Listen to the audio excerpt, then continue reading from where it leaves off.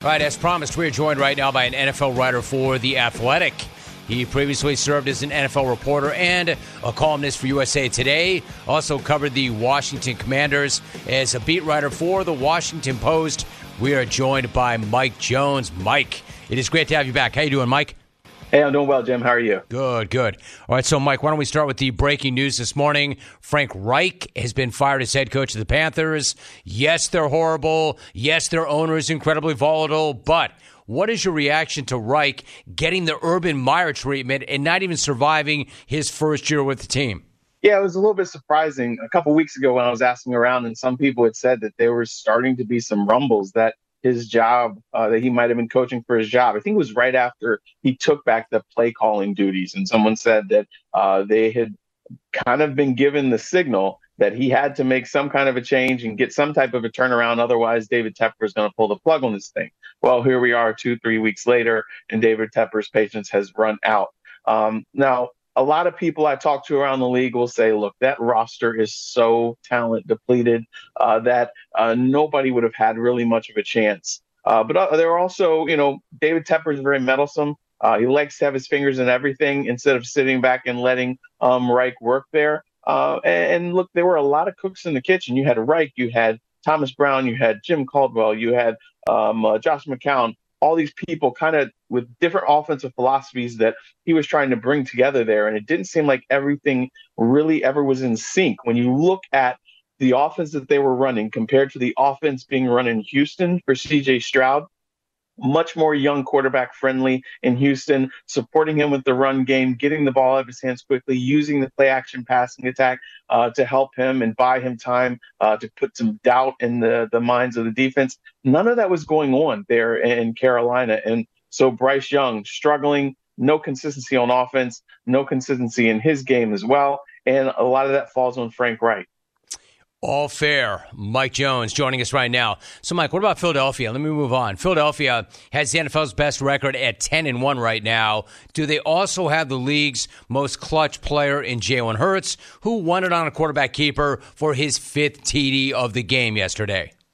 Yeah, I think they do. There's one thing about leadership, and that the rest of the team feeds off of it. And when you look at that team, and if you talk to Nick Sirianni and you talk to Jalen Hurts, there is a poise about them. There's a confidence. There's a calm. They never flinch. And the same thing happens with that Philadelphia team. They haven't been perfect in any game this year. They have fallen in holes. They've had to climb their way out. But their head coach doesn't flinch, and their quarterback certainly doesn't flinch either. And there's always a belief that, hey, we're going to keep on swinging. We're going to make the plays when we need to. We don't care if we're down by double digits. We're going to get it done. And we saw that happen again and again and again over the course of this season. And last night was another good example. They needed the big plays in the clutch. They got it from their kicker. They got it from their defensive times. They got it from their quarterback. And yes, Jalen Hurts definitely got to be up there among the favorites for MVP. He is the tone setter. He is the leader. He is the guy that this team needs to continue to succeed. Mike Jones joining us. So, Mike, what about the Bills? I mean, I could argue they're the opposite. When they need that clutch play, they don't get it. They found another way to lose a tough game. They found another way not to finish. They did take Philly all the way to OT, but they ended up dropping to 500. Are the Bills, I know you got into this in your column this morning or yesterday, are the Bills effectively done at 6-6? It's close. They're not done yet, but their stretch run features some really tough teams. They've got 3 playoff teams coming up here that they have to get some wins against. They also need teams in front of them like the Bengals, the Browns, the Colts, the Texans. They need teams like them, the Broncos, who all have tiebreakers ahead of them. They need them to falter.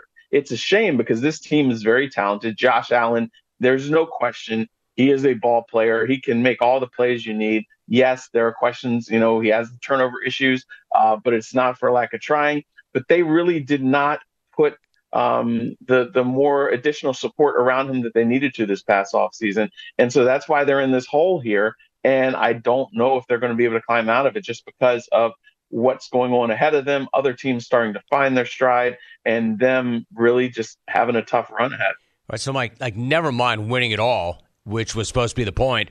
If they don't make the postseason, is Sean McDermott finished? In other words, is he effectively coaching for his job? I haven't heard that yet, but if they do not make the playoffs, tough questions do have to be asked. And it has to be also asked of Brandon Beane when they look at the way they put together this roster.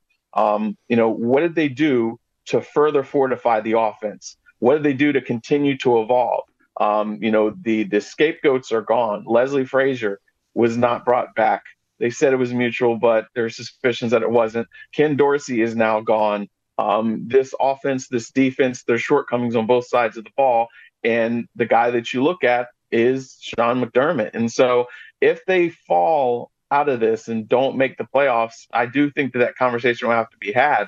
Now, will he be fired? I don't know yet, but there definitely are some tough questions that he's going to have to answer. Mike Jones joining us. Mike, so looking around the AFC, what about the Chiefs? Like the Chiefs had that tough loss to Philadelphia. Then they fall behind the Raiders yesterday, 14-0. At that point, what were you thinking about the Chiefs? Well, when they fell behind to the Raiders, I wasn't worried there just because, it's so hard to bet against Andy Reid and Patrick Mahomes. You figured that they were going to figure out a way to claw their way out of it, and also questions about the Raiders being able to sustain that.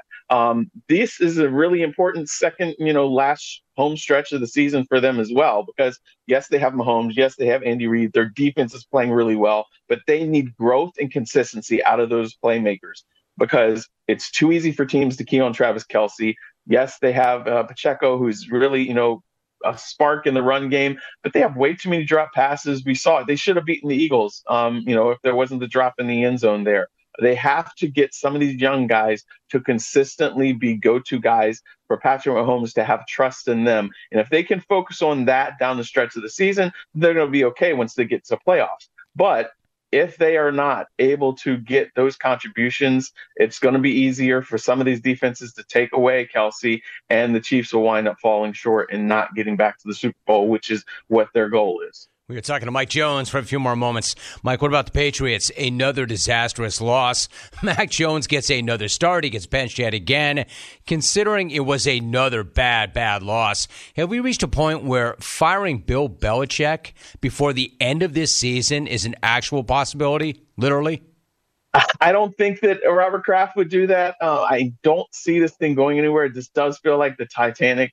It's just going under, and it doesn't really matter who their quarterback is. They don't have a lot of talent at any position. They don't have a lot of playmakers. There's nobody that really scares you offensively, defensively. Yes, Bill Belichick put this together, but I don't see, if you get rid of him, there's nobody on that staff that's going to magically fix their talent deficiencies. And so I think that, out of respect for what he's done, Robert Kraft will be patient. They'll get to the end of the season, and then we'll have some type of mutual parting of ways. Wouldn't be surprising at all. I agree. Mike, so before you go, let me ask you this. The Broncos completely came off the rails to start the year at 1-5. It looked as if Sean Payton was in over his head, that he and Russell Wilson would never coexist. Yet here we are. They've won 5 in a row. Russ is playing really solid ball right now. What did Payton do to get this thing turned around? And could the Broncos actually be a playoff team? Yeah, you got to give him a lot of credit because he had his way of doing things. He had his philosophies. You thought that we're going to see a lot of the same type of offensive concepts that we saw with the Saints with Drew Brees,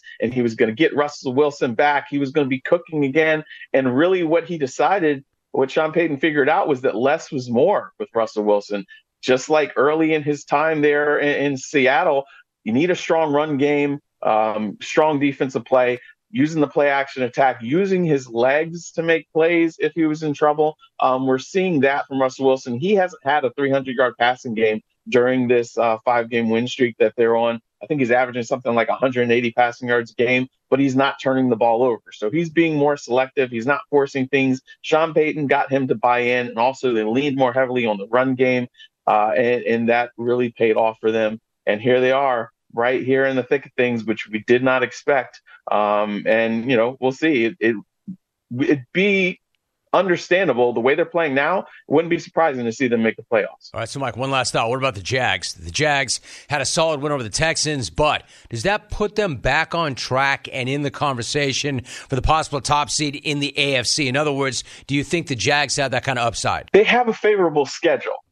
So they should record-wise be able to, but there are just so many inconsistencies with Trevor Lawrence still that I still don't see them pulling this thing off and winning the AFC. You've got Baltimore, who's got a really tough defense. You've got tough defenses in Cleveland, Cincinnati that they're about to face. And so, they'll make it to the playoffs. They'll, make some noise. Don't see them winning the AFC. He is an NFL writer for The Athletic.